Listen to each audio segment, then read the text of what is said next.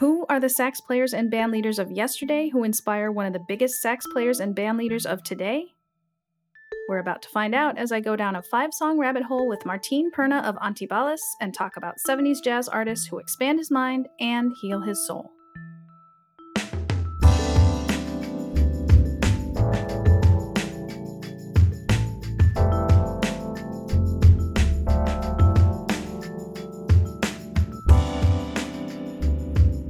Hey folks, you're listening to Select 5, a show where you get to know creatives and community builders through 5 songs that matter to them. I'm your host, Pam Torno, and my guest selector in this episode is an artist whose music matters to me and to lots of folks around the world. He is Martin Perna, a musician of many talents, but he's best known as the founder and bandleader of Antibalas. And no big deal, but their 7th and latest album, Foo Chronicles, was nominated for the Best Global Music Album Grammy Award in 2020. Martin is a multi-instrumentalist who's collaborated with an impressively long list of musicians such as David Byrne, Lee Fields, TV on the Radio, Elvis Costello, Mark Ronson, the late Dr. John, etc., etc.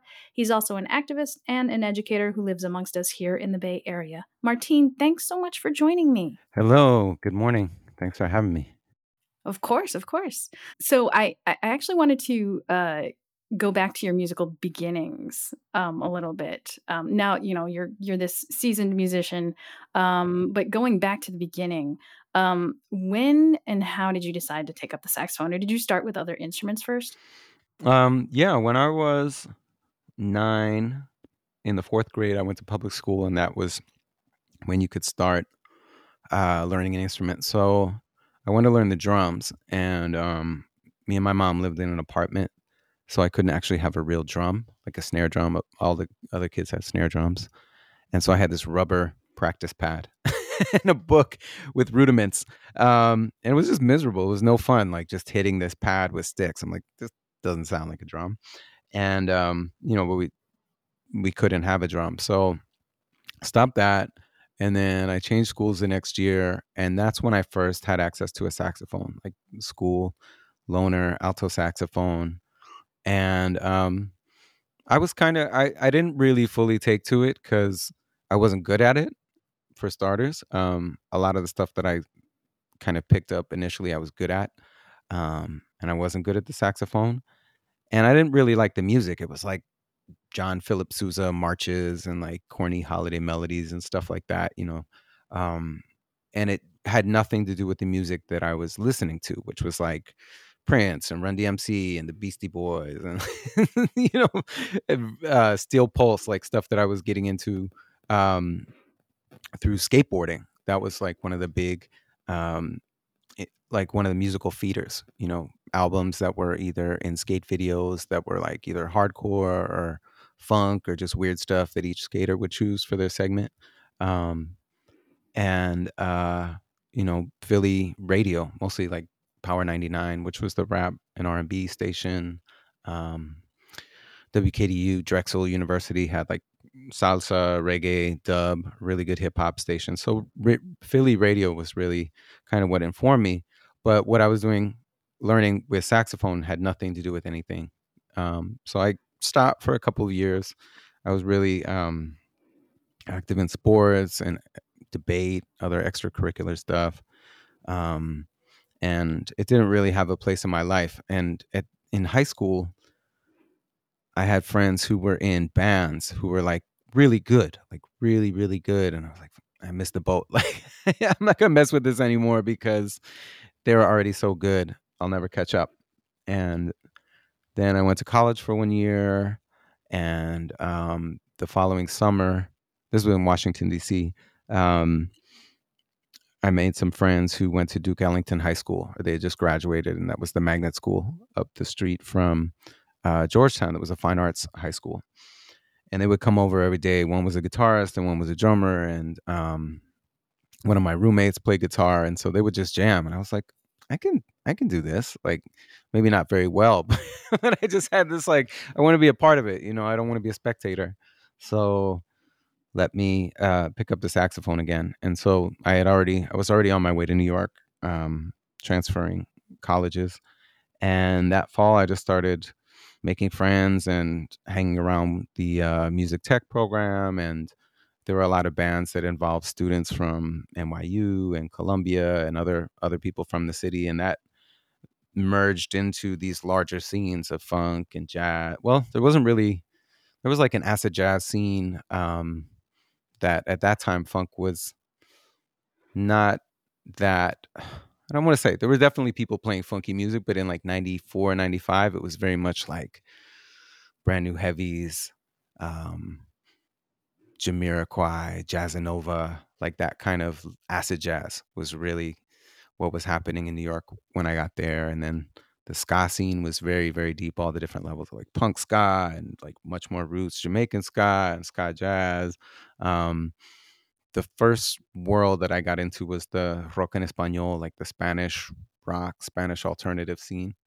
And yeah, me and this trombone player that I was friends with, who was really good, and probably the reason why I got into that band.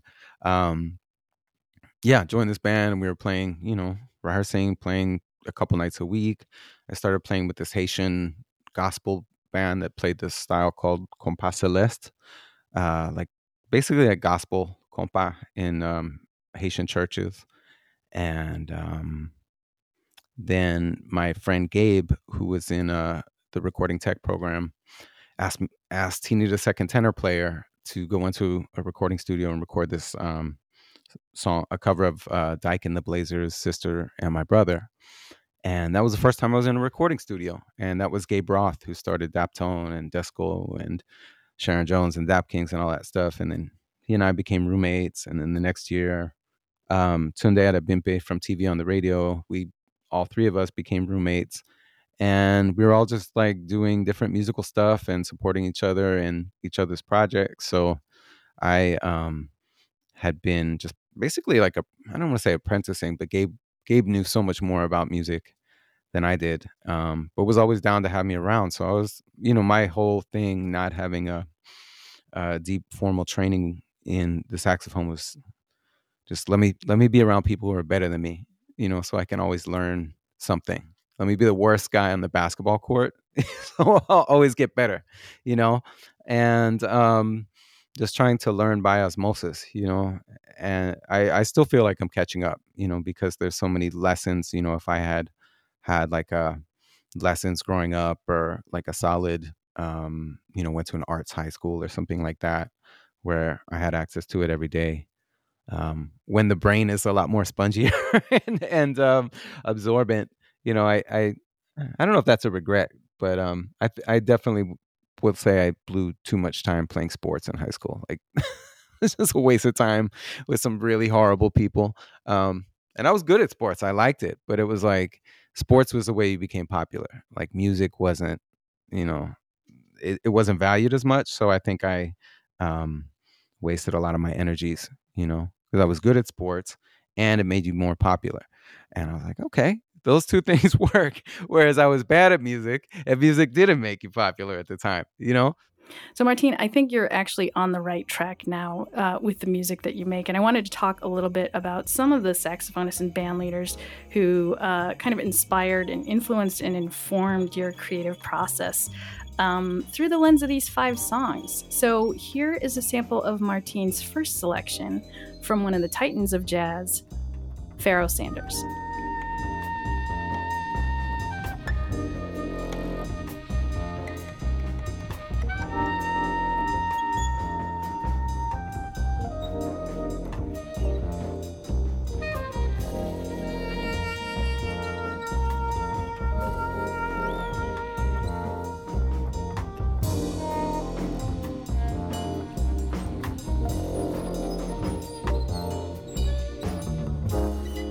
I love when a song delivers on the promise of the title. That was Astral Traveling from Pharoah Sanders' 1971 album Thembi. The song was actually written by keyboardist Lonnie Liston Smith. So, Martine, what do you want us to know about this song? What has this taught you as a sax player and as a band leader? I love Pharoah Sanders so much. I love him because he's so lyrical and has such his the color of his tone is so, the minute I hear it, whether he's playing something that's bebop influenced or he made a beautiful record around 95 with Nawa musicians from Morocco, or this record. Uh, it's always him. And a lot of saxophonists for me, there's I don't know how to say it without sounding. I don't know if they recognize the full healing power of the saxophone. I think they're technicians more than healers or shamans. And Pharoah Sanders is a shaman. He's someone whose voice through the saxophone can really transform you rather than just dazzle you. Like, when I listen to him, like, yes, he has practiced. He knows the horn, but that's just the beginning of it. Rather than other people, I'm like, okay, wow, this person has spent 10 hours in a practice room every day for the past 20 years. Right on. That's something. But it doesn't take me anywhere, you know? And one of the things I love, and I guess the theme with a couple of these tunes is the music that he and Joe Henderson and Alice Coltrane were making in the 70s, sort of in the about a decade after the passing of John Coltrane, and just really exploring. I mean, they were mystics, mystics making music, and there was either a market for it, or there were people that were just had the character and the composition at the record labels to be like, all right, astral traveling sounds great, Pharaoh. We're gonna put it out on a record. Here's put out a press release. It's so it makes me kind of sad for this musical moment. I mean, I can make a record like that and put it out myself, but to have an infrastructure, connected to the main lines of radio and jazz publications, it was a whole different ecosystem in whenever this record came out. I want to say, I'm guessing like 74 or 71. 71. Yeah. So it was so much richer. It was so much healthier, and supportive, I guess, for people to make these statements, to put forth these statements. Like, this is not a top 40 hit, but it is something that will do a lot more for you than a top 40 hit. Yeah, and not to get into the entire album, but what's interesting to me is that the album opens with this track, with Astral Traveling, which is this Mhm. lush, light, ethereal number, and then followed immediately by Red, Black, and Green, which just jolts you right out of that. And it kind of speaks to Pharoah Sanders' music. I think it kind of seesaws between these two polarities, really skronky, screechy catharsis to meditative calm. And are you where are you on the spectrum of his music as far as like where it goes and where it takes you? Are you equally appreciative of where he goes, no matter where he takes you? Yeah, I have to be in a different mood though, because the sort of more ethereal, like the creator has a master plan, astral traveling, the different work he did with Joe Henderson and Alice Coltrane is like, I can listen to that almost any time. Whereas this much kind of raw, um, more painful. I guess I would classify it as like certain music is a catharsis or like a purge of pain, and then other music is a sort of breathing through it, or like a salve, or like some like sonic ointment, that's like a healing. But both, I think, are necessary, because you kind of have to, when you're dealing with different types of pain or struggle, you have to name it first, before you can treat it. So I think the songs, to me, move between those, not just strictly between those two themes, but those are two of the kind of themes or urges that kind of read into it. Particularly in the early 70s, when the civil rights movement was in full gusto, and then at the same time, different black leaders like Malcolm X and Martin Luther King had been murdered, and Fred Hampton, and it was, on one hand, it felt like liberation was around the corner, but then the government and infiltration and violence, was also really omnipresent too, and jazz artists, particularly Pharoah Sanders, but but many jazz artists were so much more plugged into that. And there were labels that supported them, whereas now I think a lot of jazz artists are just like, the form, the ecosystem of jazz is so marginalized. It's just a shadow of what it was 40 or 50 or 60 years ago, that I just need to try to get gigs. I think in the past couple of years that's changed a little bit, but in general, I don't think that jazz artists see themselves as a political force, or like a sociocultural force in the same way that they were in the 70s. Well, I think we can continue this conversation actually into your next selection, which keeps us in that sort of vein, in that spiritual jazz vein, and also keeps Pharoah Sanders in the mix. So let's take a quick listen.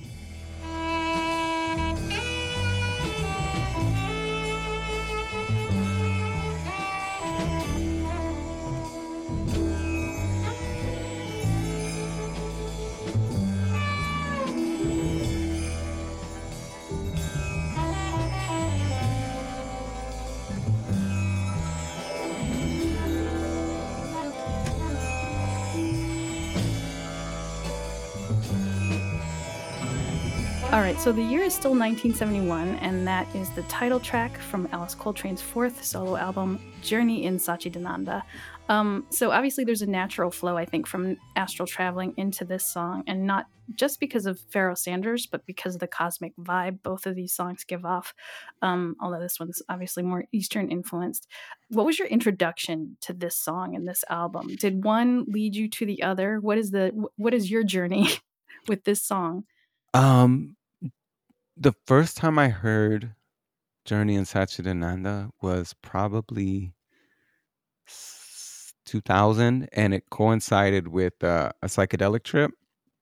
So it's kind of burnt into my consciousness, and it always feels like when I put it on, I go back to that moment. Like for me, like a lot of the first time I hear a melody or a sound, or sometimes even podcasts, I can remember exactly where I was, like cutting the grass or in a friend's loft, or like there's this one, it has nothing to do with this record, but like a podcast with Margaret Cho. And I remember like these beats from the podcast because I had heard it twice. And the second time I was like, oh yeah, that's when I was turning the corner, pushing the lawnmower up the hill when she talked about this thing. And I was like, wow, this is crazy. So anyway, this song, enough about Margaret Cho right now. I was in a friend's loft. He's actually out here in the Bay Area. And we had, he had set me up with a giant water pipe full of Salvia divinorum and put this record on. And I was transported. For starters, like my body felt like a whole series, like an infinite string of Russian dolls. There was like the me, and then there was a tiny smaller, like me, a tiny bit smaller in front of me, like just shooting up, like about 15 feet away from me and 10 feet above me.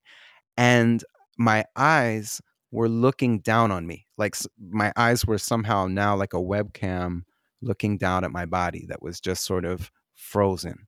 And this music was going on. And it was sort of like peeling away these weird layers of being stuck to this reality. And so much of Alice Coltrane's music is about transcendental meditation. And that's not something that I'm very good at. Maybe one day I'll aspire to that. But, different, particularly plant-based psychedelics can get you into different realms of consciousness. And so that's the first time I heard it. I was in this loft on 127th Street in St. Nicholas on a bunch of cushions. I think there was some tea nearby, and I was just sort of frozen, watching myself being frozen and listening to this record. And so I always feel like this is a good record to start out a journey. Well, we're going to stay in this time frame for a little bit longer. Alice Coltrane also plays a crucial role in this next piece of music that you selected. Mm-hmm. This time, though, not as a band leader, but as a side musician to tenor sax player Joe Henderson. Let's take a listen.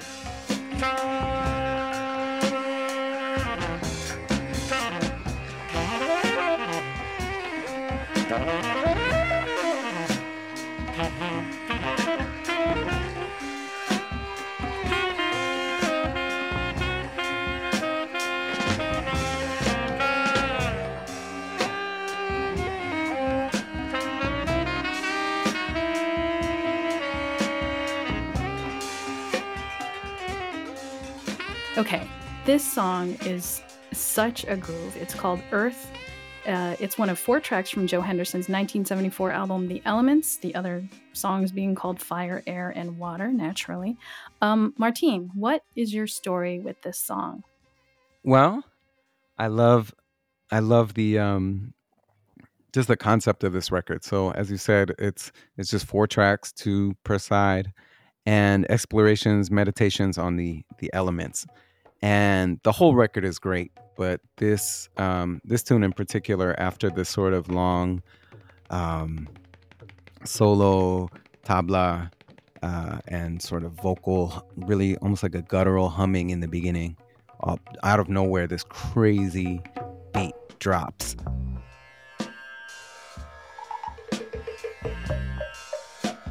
And then you hear Charlie Hayden's bass come in, this super minimal and my friend Adam Mansbach, who is a dear friend who lives in Berkeley, friend of 25 years, he has my favorite record collection, like every jazz record, every funk record, every dance hall record I ever wanted to hear, and many that I didn't even know existed. And so years ago, I remember I was staying in his house before I moved out here, and he put this track on for me, and I was like, "What?" I was just knocked down. Um, it's so funky. It's so emotive. It's like it, again, thinking about the idea of musicians as shamans. So much of music is disconnected from the planet that we live on. That we plant our feet on, and particularly now, things sound so synthesized, so processed.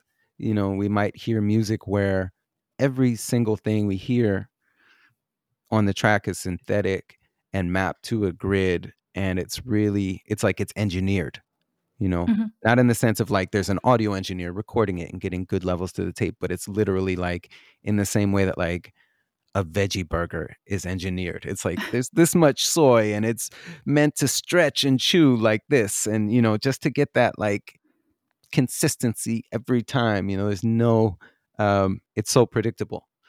And what I love about this record was I don't think they knew that this song was going to sound like this start to finish. It's sort of like a sandwich. You have that deep, funky drum and bass groove at the beginning and at the end, and I could listen to that go on all day. But then, like out of nowhere, comes this free-flowing section in the middle with the poetry reading. Children of the soil rejoice.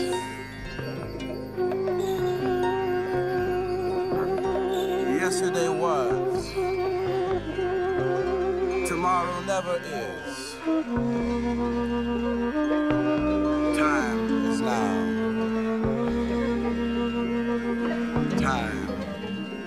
Time is only now. It's so odd. So just as a musician who understands what it means to kind of interlock with your bandmates, like rhythmically and harmonically, and just in person and in the moment, how do you describe what's happening in this song? Like, how did they get there? What's the state of being you have to be in to stay there? Well, I don't think that the poetry could have worked up front. It definitely takes a while of the song holding the hands of your ear down this sort of funk trance to get to the point where it's like, okay, we're gonna pause, and that beat is gone. There was this one line that really stuck where it was like, yesterday was, tomorrow never is, time is only now. And thinking about all the different ways that in our lives we can not be present, and this in that moment, this group of musicians is like, okay, we're being led through this musical journey about the earth and about being present. The trance element to get to Kenneth Nass's poetry is necessary. I think if the song started like that, it probably wouldn't be my favorite tune. But I'm already in a place where and it's very similar to like Afrobeat in the sense that like you know, a Fela Kuti song, the vocals might not come in until like 7 minutes into the song, and then by that point you're just so entranced that you're ready for anything, you know. All right, so now we're going to take a slight detour out of spiritual freaky deaky out there jazz and into some Jamaican music. Here's Martine's fourth selection from sax player and Scatolites founder Tommy McCook.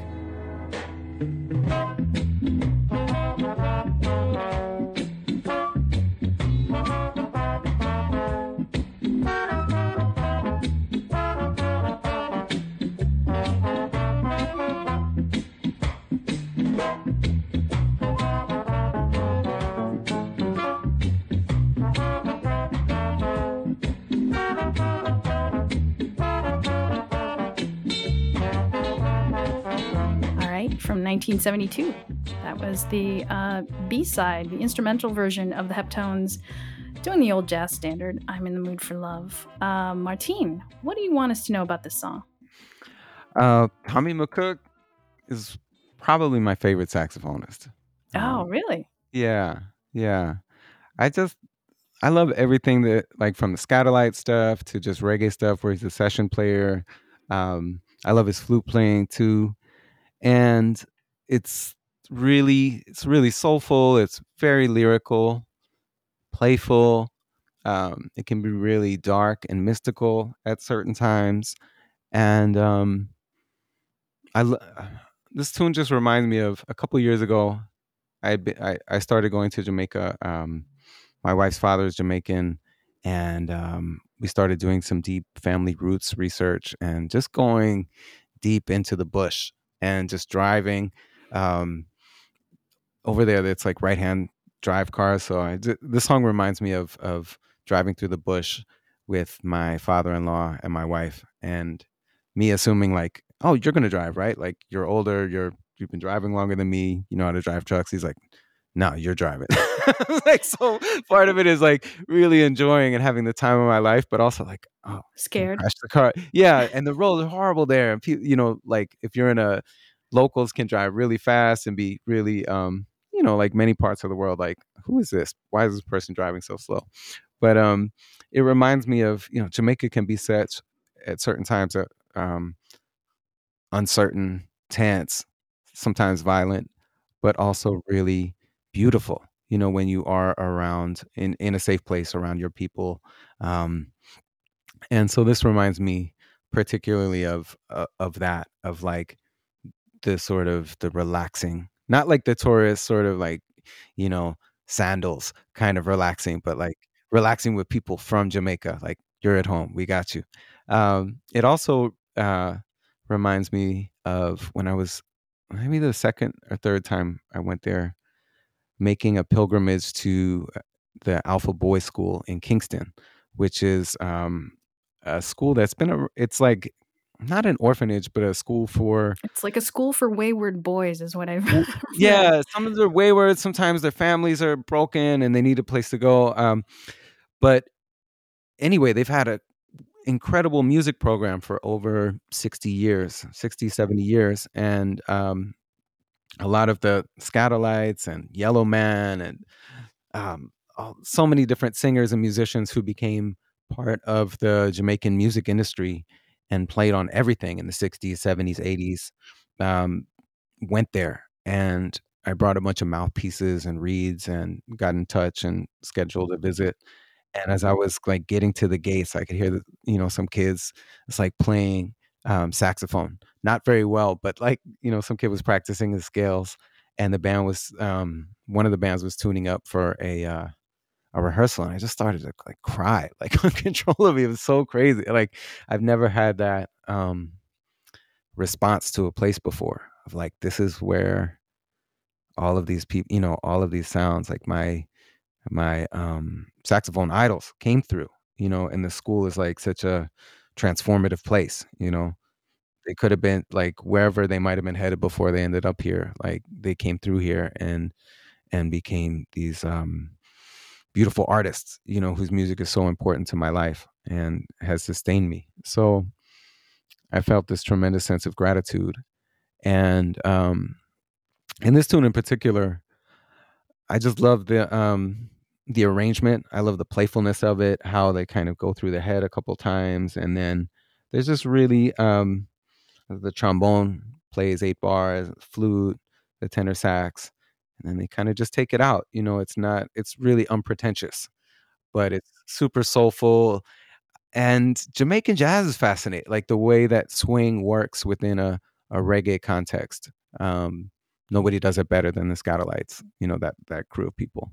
Maybe Ernest Ranglin, but it's all part of that same set of Jamaican musicians who were listening to bebop, could play it, but we're like, now we're gonna make our music swing and be jazz. Yeah, I mean, really thinking about the Jamaican influence, particularly, you living in New York and Antibalas becoming the band that it is because of the mix of cultures in New York, in Brooklyn, and, you're such a citizen of the world in terms of like the way you blend these different musical styles.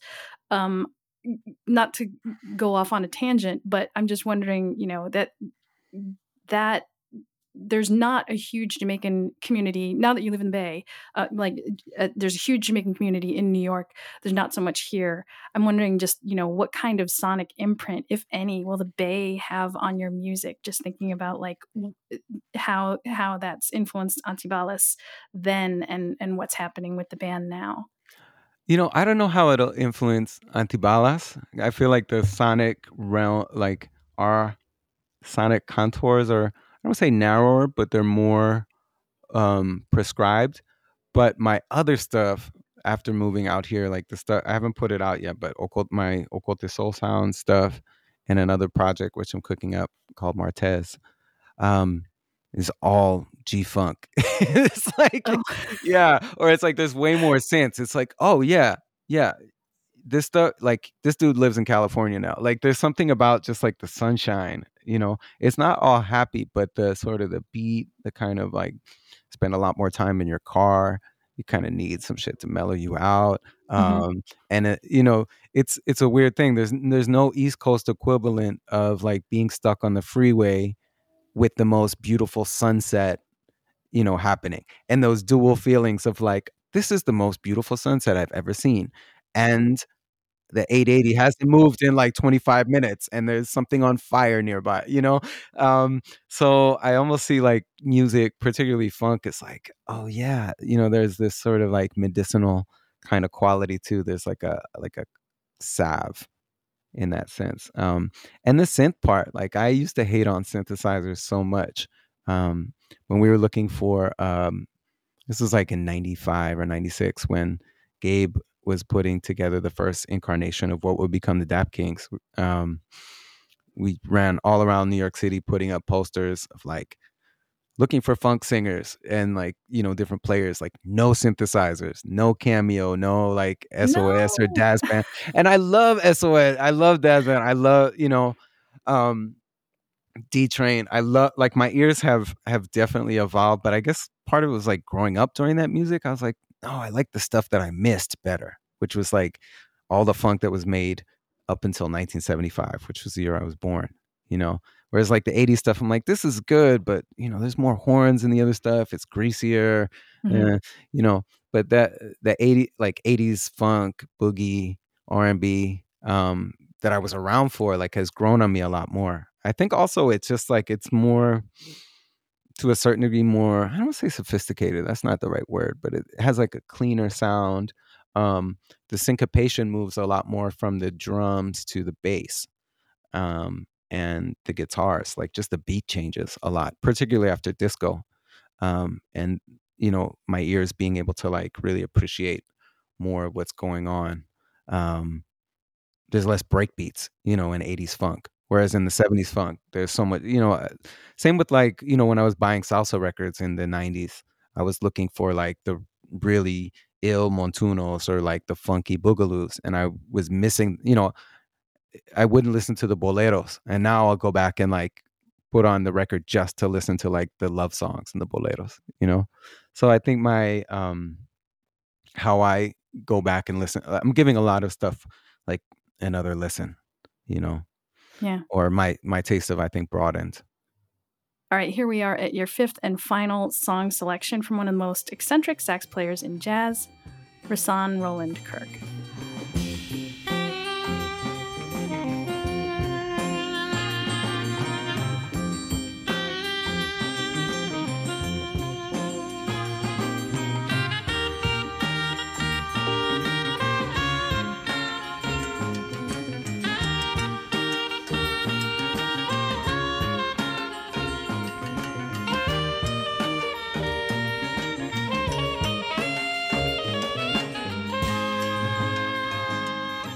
That's from Rahsaan Roland Kirk's 1972 album Blackness. That's his version of the Jackson 5's Never Can Say Goodbye. So there's a lot of good nuggets on this album, but you chose this one. Why this song, Martin? Well, I love the record in general. It's so many different covers. Like he covers Ain't No Sunshine, Mercy, Mercy Me, What's Going On, My Girl, all these like Motown hits. And this one, like when I hear the Jackson 5 version, I just want to hear that intro go over and over again. Mm-hmm.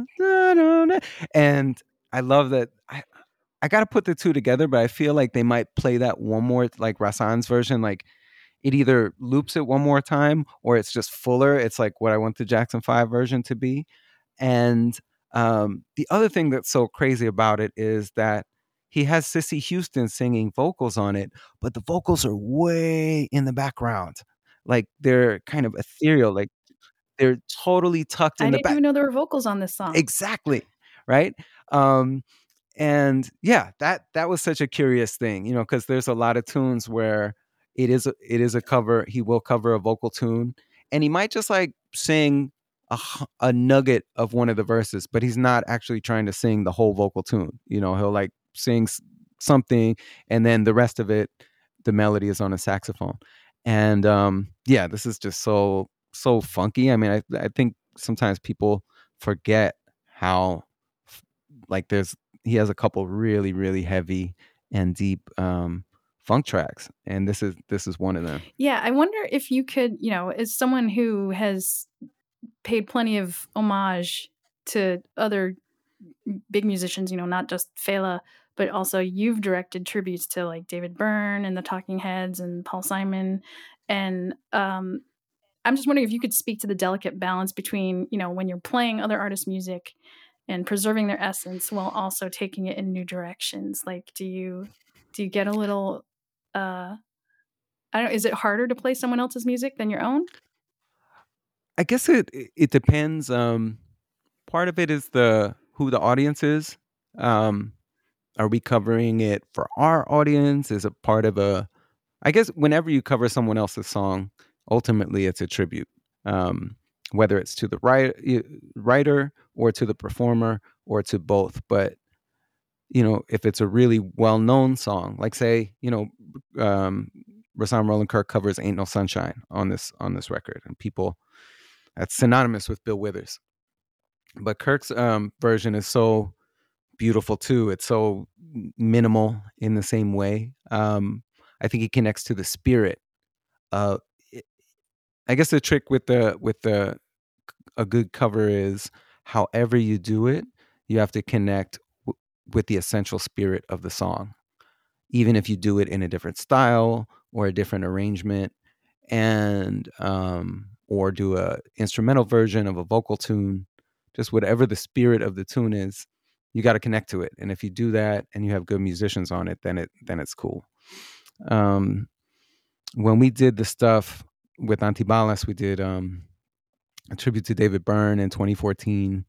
They asked us to do Paul Simon in 2014, David Byrne in 2015, and then Aretha Franklin in 2017.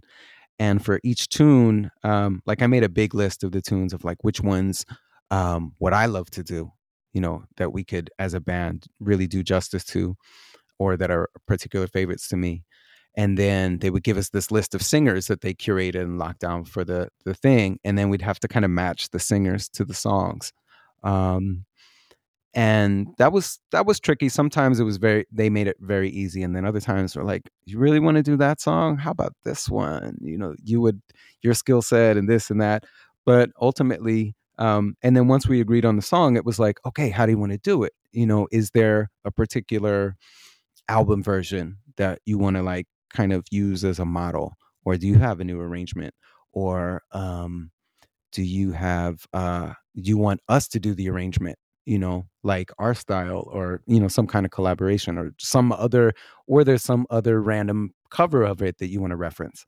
So there's so many different, that's just like four ways to approach a cover song. There's many more. Like we did Road to Nowhere for the Talking Heads with Esperanza Spalding, and she totally mixed it up. Like it was a wild arrangement. We did Once in a Lifetime with Amanda Palmer, and that was some other like, it didn't even sound like the original song, but that, like, she took us on a wild journey for that one. But yeah, so covers are fun. Like, I've never been in a cover band, but I really like covering other people's tunes because there's something about them that are like, oh, this is sturdy, like in the same way that I love buying secondhand things, because I'm like, oh, if these jeans have survived 5 years, they'll probably survive another 20 years or something, maybe not jeans, but like this jacket or this coat or something. Whereas like you could buy a new coat and that might not last you through the winter. Like stuff is so cheaply made, so I like re- the opportunity to revisit these old tunes. And also when you're working with some of the singers we had a relationship with from before, and then others we didn't. So to sort of have the common language or terrain of a tune that everybody knows, um, and then build the new relationship around that is a lot easier than like, we have this tune that you've never heard before, and we want you to learn it over one day of rehearsal and then a sound check and then perform it at Carnegie Hall in front of a sold out audience, So like that's a lot harder to do. Whereas like with the Aretha's tunes, it was like everybody just, lined up the right tunes for the right performers and everybody just knocked it out of the park. Or like um back to the cover thing, like for the David Byrne and Talking Heads, CeeLo Green was one of the singers that we worked with. And he didn't know what song to do. And I was like, why don't we do Take Me to the River, but we just do it like the Al Green version? And he's like, yeah, that sounds really good. Like, so we just did like we did the original version of Take Me to the River, like the version that Talking Heads referenced. And that was dope. Or we did, for Paul Simon, we did Take Me to the Mardi Gras. We selected that for Alan Toussaint. So we were doing Paul Simon's version, but I was like, I was communicating with Alan Toussaint's son Reginald prior to us meeting, and when he is at the rehearsal, I was like, "Do you mind if we add like the Bob James drum break to the beginning of this song?" He's like, yeah, that's like, I forget how he said it, but he's like, yeah, I think that would work. And we tried it and it was so fresh. And he was open to that. But I was like, when are we ever going to get to play Take Me to the Mardi Gras again with Alan Toussaint? And we could put this great drum break in the beginning of it, So there's things like that I like, the being able to put different versions of the song that exist in conversation with each other in a new version as well. So Yeah, that's pretty awesome. And, bringing things back to Never Can Say Goodbye and the whole idea of putting a different interpretation on a classic. What's great about this version is how Rahsaan Roland Kirk adds a false ending because he never can say goodbye. Right. There's that sort of like full ending, and then that coda where it just goes wild on the turnaround, and it just gets louder and louder again. Yeah, I wish there's certain artists that I really regret not being like 20 years older, and being able to see perform live, and he's one of them. Oh yeah, he must have been a trip to see live based on the videos I've seen and just knowing how many different brass instruments he could play, some that he would play at the same time, some that he invented, sometimes he played with his nose. He was really kind of an instrument unto himself. Yeah. I mean, he might have 3 or 4 saxophones hanging off his neck, and then like a whole necklace with a number of flutes and different sound devices, and then some which he would play with his mouth, his nose, and his mouth, a nose flute with 2 saxophones in his mouth, and then all really well. And really, there was definitely a novelty to it, but it was actually done really well, and there was no limit to how much sound he could produce. Yeah, he was really one of a kind and a tough act to follow, so I guess we're going to have to leave it there. This was such an amazing chat, Martine, and I hate to say goodbye, but we've reached the end of our show. Before I let you go, though, we'd love to hear what you've got cooking. What can we look forward to next from you? Well, that's a good question. Most of my day-to-day moments are being spent raising a 6-month-old little girl. So that is a top priority right now. But I'm working a lot by myself at my studio in North Oakland on some new Ocote Soul Sounds material that will see the first light of day probably in the next month or two. I want to get it out before summer on Bandcamp. Antibales is working on a new record, an instrumental record. And gosh, what other stuff? There's a great band called Dos Santos from Chicago. I played on their record that's coming out soon on the International Anthem label. And more stuff that's a little bit too early to kind of say what it is or when it's coming out. But yeah, I always stay busy. Well, we hope to enjoy the fruits of your labor soon. Thank you, Martine, for taking us on this 5-song adventure with you. And for you listeners out there, if you'd like the adventure to continue, we have a full companion playlist curated by Martine so he can expand your musical taste even further. We'll share a link on our Instagram at Select5 and on our website, select5podcast.com.